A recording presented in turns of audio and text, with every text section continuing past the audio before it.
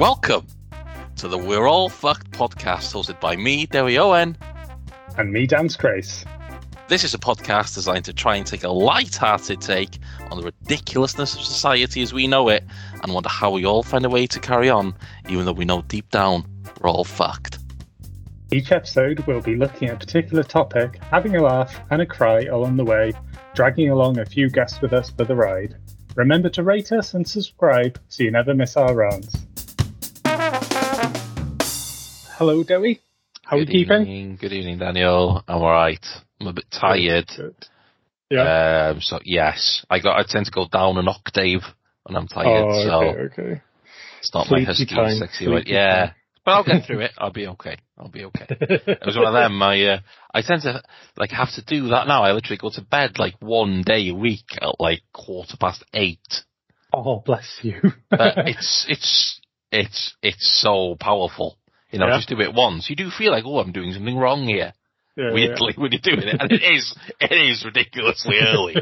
But it'll just save you if you just do it just one. It's like a treat. I'll be honest with you. I don't think I regularly go to bed at 8:15, but 8:15 definitely isn't unheard of for me. I'm quite a big fan of, particularly, it sounds really depressing, but on days where you feel like you've had quite a rough day, giving up on the day early is so tempting. It's closing the curtains, isn't it? Basically, fucking off backstage.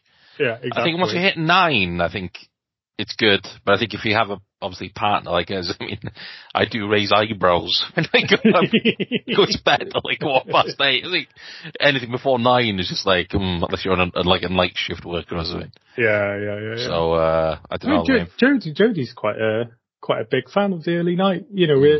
Because she comes back from work quite often just so shattered, and she gets back late. So when she does have days off or she's back in early to work the next day, she's a big fan of kind of getting in early and just being able to really relax and sort of recharge a bit, Christ almighty, yeah. Period. Yeah, no, it's good. Gotta do it, man. Well, I've got a topic. Yeah, I got a topic. Mindfulness. Oh yeah, I knew you'd bring this up. You're some sort of professor of mindfulness now. I don't know enough about this shit. Certified. Got the pieces of paper and everything.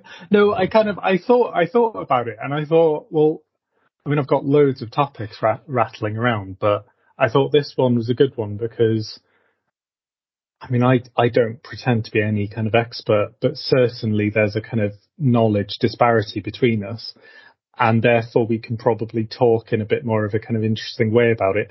If we were to sort of bring up the fall of capitalism as a topic, 5 minutes and we're basically going to be massaging each other's egos. So it's pick something where there's a bit more sort of, point of tension or point of education. But a lot of what I'm going to say is obviously going to be complete bollocks, basically. And also incredibly vague.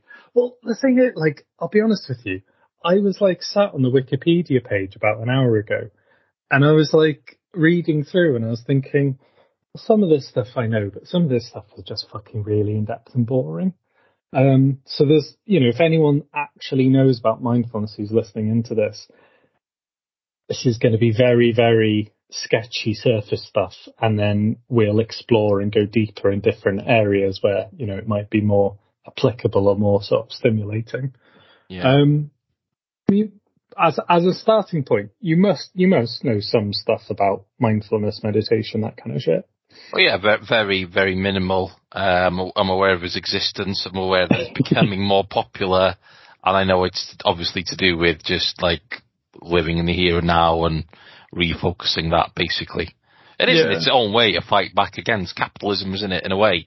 Because, again, I always pick up on this where we're made to think about tomorrow, aren't we, constantly? Yeah. The same thing, that's gotten worse for me, probably, since being self-employed. Because you always have to think about next week, next month, is the work coming in? Yeah. So, anything the work I secure today for next month, I almost feel like I don't get that moment unless I force myself. So I to actually sit in the van and say, oh, it's fine, it's busy and work's coming in and, we're turning a profit or whatever. but I have to force myself to do that. It's probably like super diet mindfulness, where I have to sit in the man and say, no, Debbie, you've got to say things going, to try and remember it, because otherwise you can get, you just get lost in the journey, really. So I can totally imagine how kind of powerful it is, really. I think that selfishly, that's kind of part of the reason why I wanted to bring it up, because I'm not going to kind of eulogize, and I'm not sort of, religious about, the topic of mindfulness or meditation, but I broadly feel that it could positively affect pretty much everyone I know. And certainly the people that I know better and I care about, I kind of want them to have it in their lives, because it's like such a useful thing to do and such a useful thing to be aware of. But having I first came across it, I think, when I was about 16, 17, and I'm now 33, and I've only started regularly meditating in the last maybe 3 or 4 months. So, I mean, if it's taken me over half of my life from the first point of contact to actually adopting it, I'm not going to blame anyone else for sort of being aware of it and then not doing bugger all about it. I think we might have did we touch upon this in the mental health one? I'm not sure. I'd be surprised if we didn't. Or off the recording, where I think I said that it's like one of those things. It's almost like an alcoholic, maybe speaking out of turn again, but you almost have to be ready, to be able to and I feel that's the same thing. No, definitely. Maybe that's a shit excuse though for not doing it, not alcoholism. I'm just talking about this now. I just feel like maybe that's a shit excuse that I'm just saying. I don't think it's a shit excuse, because I mean, okay, going slightly off topic here briefly, but exercise, for example, I've had a kind of on again, off again relationship with it, and I've had long periods of off again, and then when it's actually come to the return to the gym or the return to running or whatever, what's actually, predated? I can't speak today. Yep, nope, that word isn't coming. What's happened beforehand is a whole range of different things, and it's very difficult to know and understand what's going on behind the eyes, even for someone that's in the body. So to actually have that point of change, I don't think it's as simple as, oh yeah, I'll just do it, because obviously there's a whole load of factors and feelings, and the time has to be right, I think. No, 100%. I've always felt that about it. Thank you for persuading me that it's not a shit excuse for me, but I don't do anything about it. But it's clearly had a big impact on you then. Yeah, no, massively. I think it's kind of, for me, before I came to uni, I was so worried that I would just completely fuck it up. And I still, I've still got plenty of time to completely fuck it up. I haven't got the piece of paper yet. I could still do something horrific or just have a mental breakdown. All of that's still very much on the cards.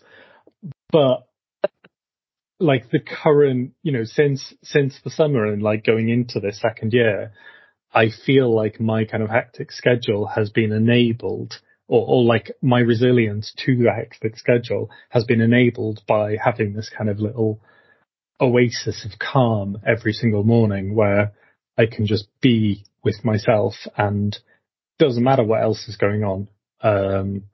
Doesn't matter how relationship stuff is going, doesn't matter how university is going, doesn't matter how volunteering is going, doesn't matter how money's going, or the climate crisis or politics, or whatever else. That moment is for me and only for me. And that's really fucking powerful.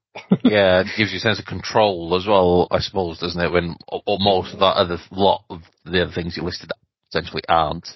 So pretty much literally everything else isn't. I kind of express control over stuff where I can, but realistically, most of life, you're just on a bloody roller coaster, aren't you? Yeah, sort of hurtling along, going, What's your kind of what's the word? Routine around it then in the morning? How do you go about it? But 5:30 every morning, go for a shower, and then once I'm out of the shower and dressed and all the rest of it, about 6 o'clock, 6:05, 5 to 6, I've got gone on YouTube and I found a channel. It's actually, they might do adult stuff, but pretty much all of their videos are dedicated for kids. And there's this like English woman who'll do this lovely meditation for children. So this morning, for example, I was walking through my own little island through a forest where there was a parrot, and I flew up into the air with this parrot and I grew my own wings. And now that I'm speaking it out loud to another adult, I'm realizing how fucking mental I sound. I briefly explained this to Jodie in the morning, but didn't go into detail. And she was just like, oh, that sounds really nice. And now I'm actually explaining in detail. I'm thinking, I'm fucking crackers. I think there's a lot of things in life, though, isn't there? Where is it just like with them, you know, like where you're like pissing yourself laughing on something, and then the other person thinking, "What you laughing about?" Explaining. It's like, oh no, about a third of the way through, when you mentioned the parrot there, you know, this is troublesome. His name was Alfie. Alfie the parrot. But it's that was I was quite excited about that one because it's particularly creative, but generally they're lovely. And like one of the lovely things about meditation, particularly for someone like me who has a lot of inherently quite negative thoughts about myself, I've trained myself to not have them as much, and I've trained myself to like counteract them and lessen them and sort of diminish the pessimism and the self-hatred, but it still kind of exists and rumbles around. So when you've got mindfulness, particularly guided mindfulness, because that's the majority of what I do at the moment, you've got a voice telling you that you're loved and you're worthwhile and all this. I mean, obviously it depends on what, you know, particular track or whatever you're listening to. But this particular channel that I've struck on YouTube is just like so compassionate and caring and kind. And it's just like, this is warm and safe space. There's no suffering here. And so it's the idea that you start off with the guided stuff and then you'll be able to just like eventually learn just to like switch on. I've heard that like once you kind of master it, it doesn't literally matter where you are, you could potentially like switch it on. Well, I mean, when I started, the right technique type of thing. I got, I can't remember, I think I bought this book for myself when I was a student because it was one of our recommended books. We got to pick a few modules when I was finishing my degree. We got to pick a few modules, based on like our particular degree specialism. So because I was doing clinical and health, one of the optional modules I could do was mindfulness. And I bought this book called Mindfulness, A Practical Guide to Finding Peace in a Frantic World, by Mark Williams and Danny Penman. That's the blue, greeny cover. And it was, I mean, like many of the books that I bought at the time, they were incredibly expensive and I barely read them.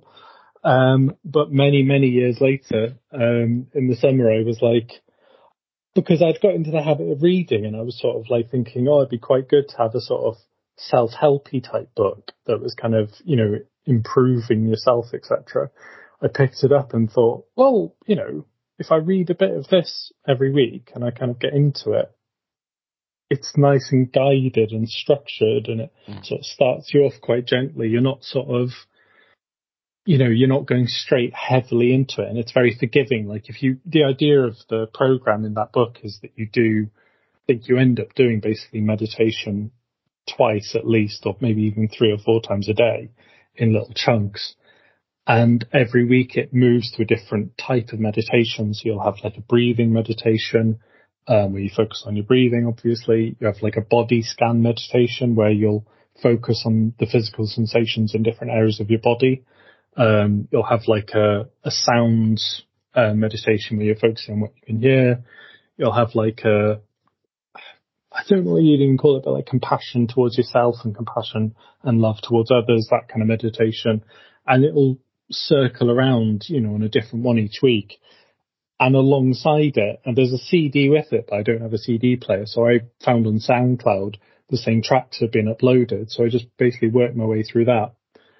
And then once I finished it, I was like kind of bored of those now. So I just started finding shit on YouTube because it was just easy.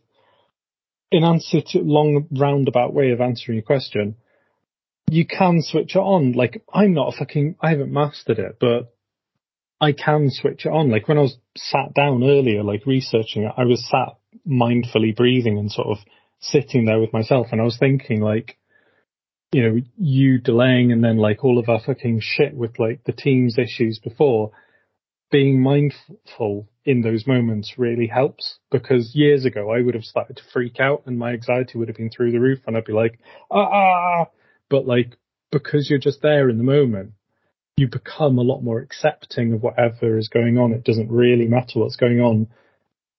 Obviously to a limit, genuine real shit is still going to upset you or anger you, but if things are smaller, your ability to bounce is just greatly increased.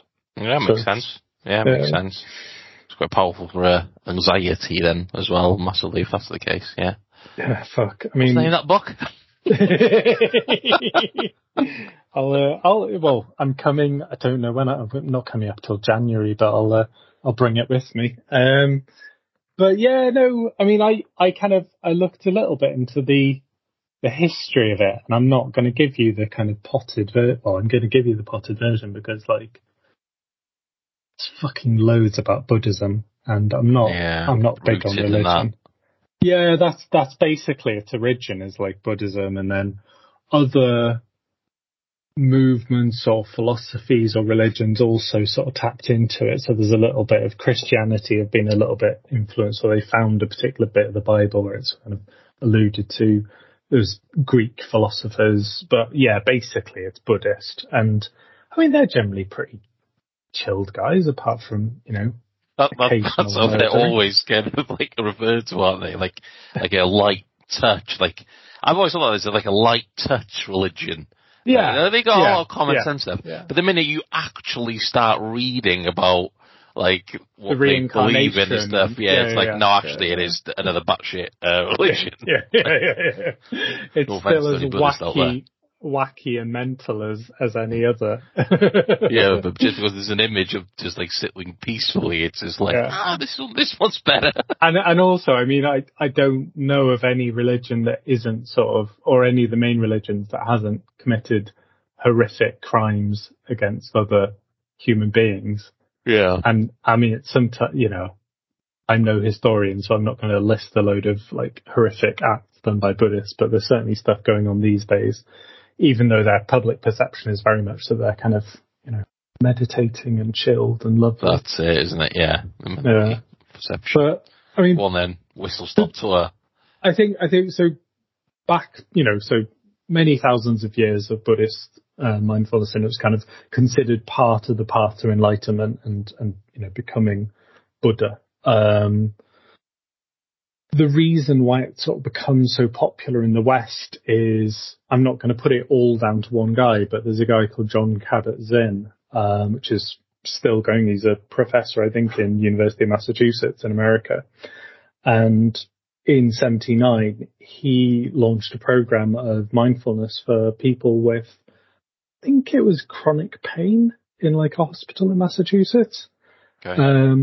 And so, I mean, it developed from that, and that was obviously, quite popular, quite successful, and kind of developed. And now it's become a lot bigger. So it's been applied to, as, if you think of a kind of particular population, quote unquote, of people, there's probably some kind of research or some kind of application of mindfulness. So they've done stuff with veterans of war with PTSD. Okay. They've even done stuff of like pre-combat stuff. So giving soldiers mindfulness training before they go into combat in order so that they can process those experiences in a more positive way. Has there been research been done to prove that actually works? Yeah. I mean, I'm not going to sort of drag out a paper. I've not been... That would have been fucking dedication if I'd actually gone to fucking Google Scholar and pulled to Harvis and Sanchez 2008 discovered that. That's a very different podcast. Where we actually cite our sources. Yeah. We should at some point when we, if we pick a topic where either of us actually knows what we're talking about. That'll be the day, mate. That will be the day. But yeah, I mean, like that was a particular, I mean, I remember like, I say research, I didn't actually conduct any research, but, I remember kind of looking through scholarly articles and, like picking out research and putting that into an essay. And then like people with depression, people with borderline personality disorder, they found it's helpful for physical health as well. So, help with dementia, helped with kind of dieting and like people trying to kind of, because obviously you can kind of mindfully eat. And if you're mindful eating, you're less likely to overeat is basically the basic premise of it. When I was 16, I was seeing a clinical psychologist, and she wanted to refer me to what was called a dialectical behavioral therapy group, DBT. And the idea of DBT is basically it's like a toolbox for shit's gone wrong in your life. Here's some skills in which to sort of unpack it and try and kind of get better resilience for it. And I was sort of pressing her for like, what would you diagnose me as? Because obviously I was looking for answers, and she was like, well, you're 16. We don't really want to diagnose you. It's not necessarily going to be helpful to you. But if you really, really press me, you'd have something akin to borderline personality disorder. And I was like, all right, okay, I get that. That's, but I was never diagnosed with that. It was just like a collection of shit that was going on at the time. And I went into this DBT group, and it was great because it basically sat around with about half a dozen other teenagers, and every week we'd get taught a new skill, and we'd get raffle tickets for coming up in the group of examples of when we'd used the skills from the previous week. And then at the end, we'd like put in our raffle tickets, and, we might win a prize. So it was exciting. And that was how I was kind of first introduced to mindfulness. And obviously in that kind of setting, it's more as a lifeline than anything else. You're kind of in such a shit place that you're like, ooh, this is, try this. I think that the ironic thing is when you are, sometimes depending on what condition or whatever, you are in a shit place, that is actually the time where you kind of, well, I feel personally anyway, where you're least likely to want to explore something new. I suppose you can probably get to a stage where, I might as well or something. It's just it's like a life raft type thing. But sometimes if you're just like down or something, like learning a new thing is like, such hard work. Definitely. Yeah, but of course, worth it, But I think that's why kind of something like a group is so beneficial, because you're not reliant on yourself, you're reliant on everyone else, and everyone else is also not reliant on themselves, they're reliant on you. So if you all keep on sort of tricking yourselves into like rocking up and going through the motions, ultimately you are stronger together rather than larger than the sum of its parts or whatever. Yeah. Your responsibility dilutes in a way, but also you do still feel the obligation. Yeah. Other people are relying on. I know what you mean. Yeah. And I think that like that thing about, you've got to have your own sort of personal rock bottom and everyone's different. Some people are sort of far more like inclined to reach out and sort of be the kind of person that always wants to improve themselves or wants to kind of introspect or develop or whatever. And some people are very much averse to that. I think like my dad's probably a pretty classic example of someone who historically, maybe things have changed in the last few years, but historically has certainly not been one to sort of want to unpack any of the bullshit going on inside. And very much kind of wanting to like push it down and just be like, no, it's fine, everything's fine. And I think to a certain extent, I'm kind of, my natural sort of inclination is to be quite like that. I'm not a big fan of change. There is an argument though, I've heard like a few people say that if you do start unpacking, it can be a bit dangerous in the respect of like, you might go on a journey of like actually maybe realizing that stuff that has happened to you has got you to where you are today, but that might not necessarily be useful just because like it like totally changes your viewpoint on your childhood or your teenage years or whatever, when actually it could make things worse.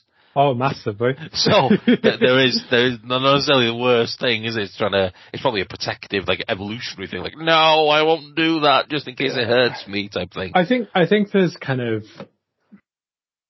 it's one of those things where I think that's one of the biggest strengths of mindfulness, because it's not therapy, and it inherently doesn't ask you to look deeply inside yourself, and it doesn't give you or apply a particular model or a way of thinking about what's going on inside your head.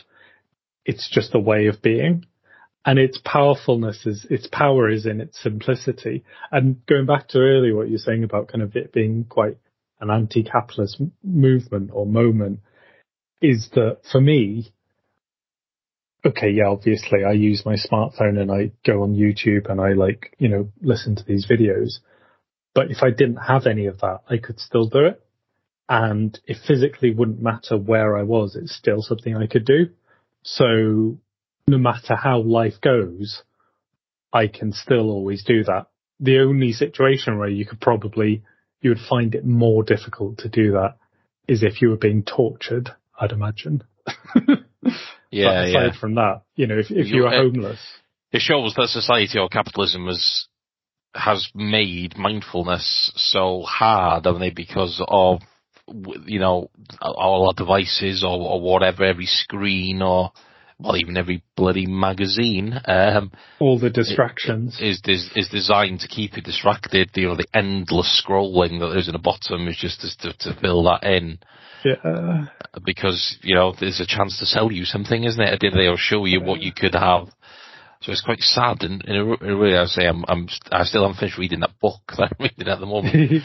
I have to read it carefully. I mean, you're about a third of the way through. Well, I'm at 2/3 by now. Okay, decent. But it's quite terrifying in a way.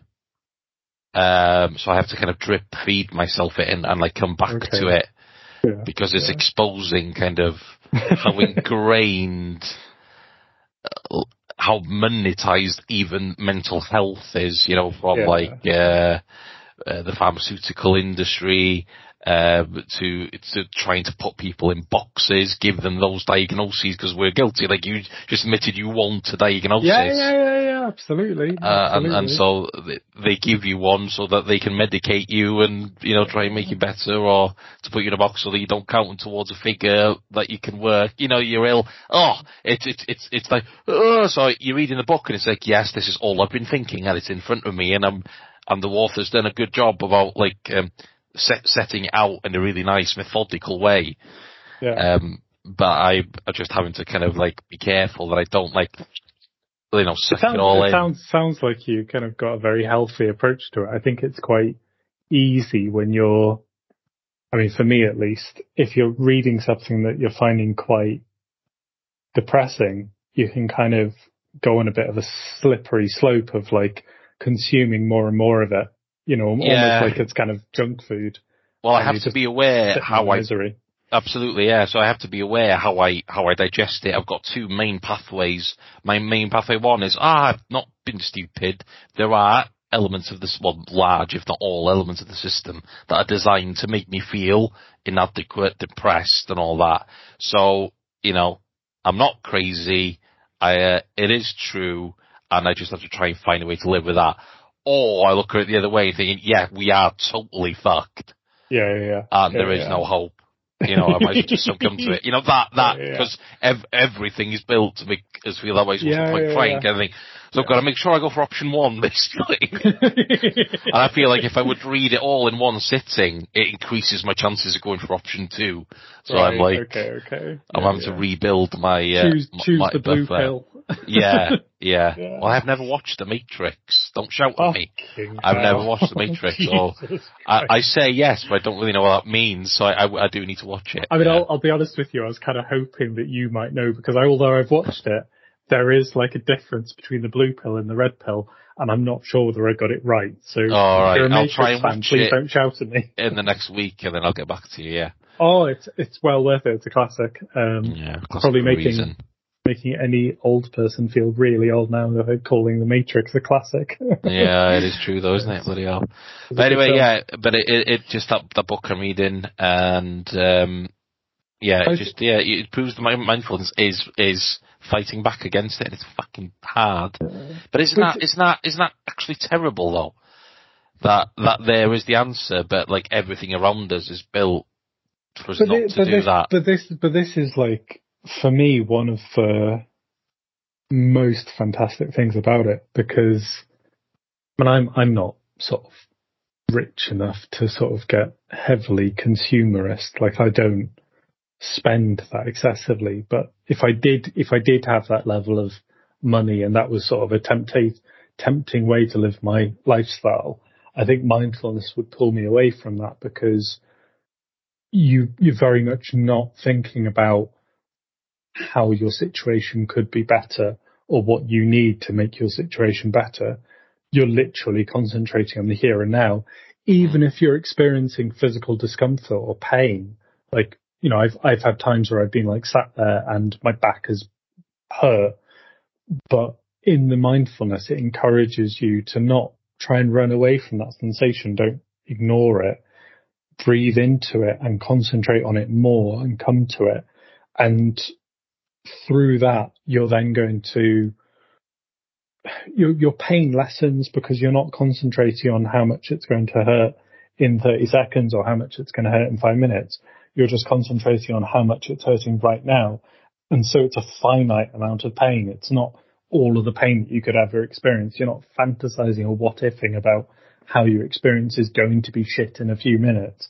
It's however shit it is right now, and that's it.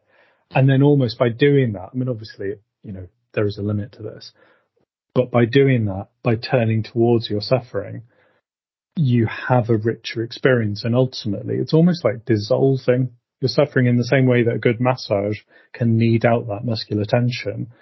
By turning into your suffering, it diminishes it and makes it smaller and smaller until the point that it's not there. And, you know, there's a limit to this. I'm sure if I had terminal cancer, I'm still going to cry and still going to think, oh God, you know, what the fuck is going on? But in that moment, in all the suffering that I've had over the last 4 months, any bits of intense depression or stress or whatever, when you're mindful, you're just there with it, and it's somehow a little bit better. I think the longer I practice, like the more regularly I practice, the more powerful it becomes, and the more sort of, I don't feel like it's a habit yet, because, you know, I think it will have to be at least like 6 months or a year before I kind of really ingrain it into my daily life, because I could see myself moving away from it. But I hope that I don't, because it is making a big difference. And it's not, I love it because it's not fucking religious. It's not fucking adorned in some magic man in the sky. Yeah, it's literally about me and my head. That is a big thing, isn't it? Yeah, that is a big thing. It's one of the things that sort of pisses me off about, because I feel like prayer and sort of, you know, even maybe Buddhist meditation, it's so wrapped up in this idea and all of these religious ideas. And I feel like it's kind of, one of the things I was going to mention before is like one of the criticisms of mindfulness and you know, things like not particularly John Kabat-Zinn, but there's a kind of Western approach to Buddhist meditation where it's a commercialization of it. It's been nicknamed kind of muck mindfulness, because it's that kind of thing of like, oh, we must make an app. We must, like, you know, there's this program and you can spend a couple of £1,000 and go on this amazing training course or whatever. But ultimately, even if you've not been on any training course, you can literally sit down and do it right now. As not this evening, but at some point, you know, we should actually do stuff. Yeah, all the information is there. You don't, somebody's trying to commercialize it. Yeah, surprise, but. Exactly. Yeah. And it's like, you get a fucking book out of the library and it's accessible to pretty much anyone. It's just, I think one of the things that pisses me off about religion is that you kind of have those moments, but it has to be dressed up into some kind of morality fairy tale of how you should or shouldn't be behaving. And, you know, it should be democratized. It should be taught in school. It should be an inherent part of the curriculum, because if you taught mindfulness in primary school, you would end up with kids that resolved arguments better, you'd get less bullying, and you'd get better physical and mental health for the entire class. And it's a fucking no-brainer. I suppose there's an argument, or am I wrong here, that religion is probably very anti-mindfulness in the way that once you start introducing a deity or whatever, and you think about concepts like, I don't know, fate, or things like that, there is this admission of just things happening to you and this passiveness of life where, it's God's mission or God will choose what my destiny is. I hear that a lot from Christians or, if God blesses me, this may happen to me. But so it's all very kind of passive. And if it happens, where mindfulness actually is almost the opposite. That's where you literally take ownership of your own destiny, of your own thoughts. Definitely. So that's quite interesting. That it's like totally the opposite in many ways. It's quite sort of empowering. It's like, you're not seeing yourself as all powerful or as like, the supreme being or whatever. You're not kind of pretending you're God, but it is very much about acknowledging your own experience as probably ultimately the most important thing. Mm-hmm. And that present moment being the most important thing in existence for that moment, and returning to that, living your life mindfully, being far more important than anything else. John Kabat-Zinn himself was raised in a Jewish family, but like a non-practicing Jewish family. And when asked about kind of whether he sees himself as religious, he says he kind of experiences mindfulness more as a kind of through the scientific way of looking at things rather than through a kind of religious way of looking at things. I mean, obviously, it's whatever works for anyone. It's like, of course, if you're a Christian and you think things like that, whether God choose me and you're happy, and let's be honest, a lot of them aren't, and I suppose most of them are, and they use it as a strength. So there's no right thing. I think it's just interesting to compare both of them. Definitely. They are so different, but ultimately people do either to reach the same goals, don't they? In a way. No, exactly. Yeah. I think a lot of the time, like, people are sort of looking for the same sense of peace, and some of them have to involve some kind of sense of higher power or God type figure. Yeah. Whereas for me, it's much more just about being okay with just being there yourself. I think I'm not saying this necessarily about yourself, but I think one of the reasons why people probably would feel uncomfortable with going there is because you are alone with your own thoughts. And I'm possibly part of the reason I delayed it for so long, because I think if you're going through mental torment and you're kind of having a lot of cycle of really negative thoughts, whether that distraction is alcohol or drugs or just, busy life or whatever else, it's often quite a lot easier to just fixate on that rather than going, I'm just going to sit down or lie down and be with my own thoughts. And I think that's probably part of the reason why it's not, it's very popular, but I think if I asked everyone in my uni class, for example, or everyone on like all of my Facebook friends, like how many of them actually meditate regularly, it's probably a relatively small number, I'd assume.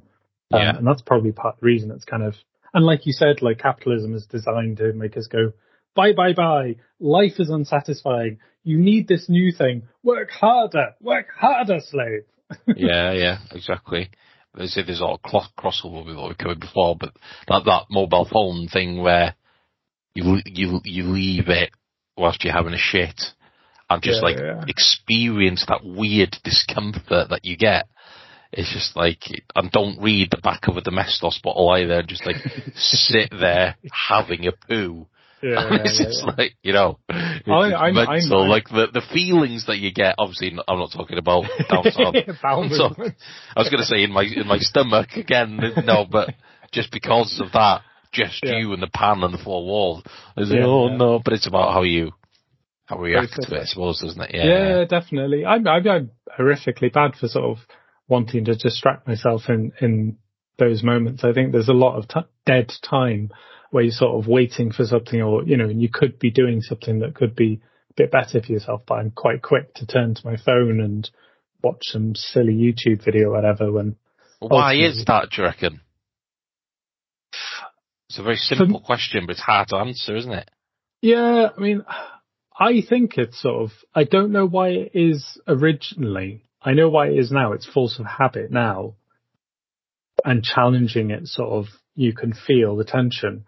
Originally, I don't know, because if you, like, I remember buying my first smartphone, and phones can do a lot more now than they could do back then. So it's something that I've developed. It's not something I necessarily grew up with. It wasn't from an early age. So I think that it's become part of our lives, but I think mindfulness again is like a really good way of fighting back against that, and not even fighting. It's not a sort of aggressive act. It's more just self-compassion and just being more accepting of your own existence and not needing to kind of distract yourself and not needing to hair off in all these different directions. You're just there with yourself, and that's okay. And the good thing about it, I think, is that I had this image quite a while ago that you do like these hour-long fucking meditation sessions that have to sit in lotus pose and all the rest of it. Like, it's bullshit. I mean, obviously, people can do that, but like, for me, why are you giggling? It's bullshit. Talking about like this mindfulness is fucking bullshit. Sorry, it just made me laugh for some reason. There's no reason why. No, it's true. I just started giggling. Sorry. It is bullshit. It's bullshit. But like, it's like, I think that for all the extreme views that I have, I don't really like sort of people pushing a particular view of how something has to be. And I find sitting down and meditating quite difficult. So I lie down almost all the time when I do it.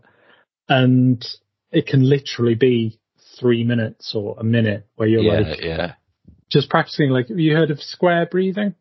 No.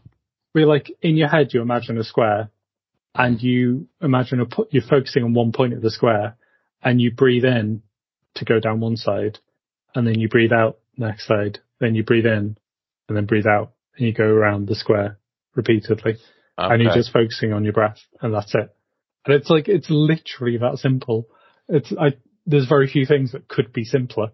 And that I think is quite exciting. Yeah, it is. And that's it, isn't it? It's how simple it actually is. It's actually just doing like what we're supposed to be doing, really, isn't it? As animals, I suppose. If you look out, go through fucking Knowsley Safari, you look at the farm animals, they just eat and they just sit there with their own thoughts, and that's exactly what animals do, isn't it? They're supposed to have loads of leisure time. Fair enough, we're probably supposed to die about 40 as well from natural causes. I suppose healthcare is keeping us on here a bit more, so we're like, I gotta keep busy, get a lot of time to fill. Yeah. We're all wearing clothes and the rest of it. But I think there's certainly, it has a sort of harking back to a more traditional way of being as humans, as animals, rather than what we've kind of contorted ourselves into as modern man. And it is that. It's trying to take us back, isn't it? Most things that make us feel better. This could be the final thought then. Final thought then. Most things that people recommend that we do to make ourselves feel better are the things we would do as animals, isn't it? We'd exercise more, we'd have a healthier diet. Obviously, we couldn't eat like frozen pizzas if we were animals. And even that, like just being alone with our thoughts and, socializing more, going out and meeting people. It's literally the basics. Everything that we live within is just like incompatible with it. It's ridiculous, really. I think about that, like, yes, I enjoy my free time in the van or whatever, but I'm not designed to sit in a box. Like driving around by myself. You know what I mean? It's just like it's mental when you actually think about it. Like that little standard thing that you sent me the other day. All right, we're just molecules. Yeah, okay. It makes no fucking sense. So it's true. Yeah. But I think for me, like that is, you should try it. Tell you what, right? Challenge between now and next. What day is it? Monday. Next Monday. Actually, anyway, between now and our next recording, try a bit of mindfulness. Okay. And just see how you feel. If I lie on the floor, square breathing for like 5 minutes, does that count? Yeah, I mean, I was going to say, like, you don't have to do it for 5 minutes. 5 minutes probably a long quite time, long. Isn't it? Yeah, probably drift off. When you actually like sit there doing something for 5 minutes, it's fuck of a longer than you think it is. Yeah. Like, I'd say literally just stick a timer on your phone for like 30 seconds or a minute. Don't bother lying down. Just do wherever, like in the van, do it in the van. Yeah. And then just take a minute and just see how it feels. Okay. So, homework. Thank you, Dan. All right. Task. I knew you were going to school me. No, thanks for bringing it up, Dan. I've enjoyed it. Good. Thank you, mate. No worries. Take care. See you next week.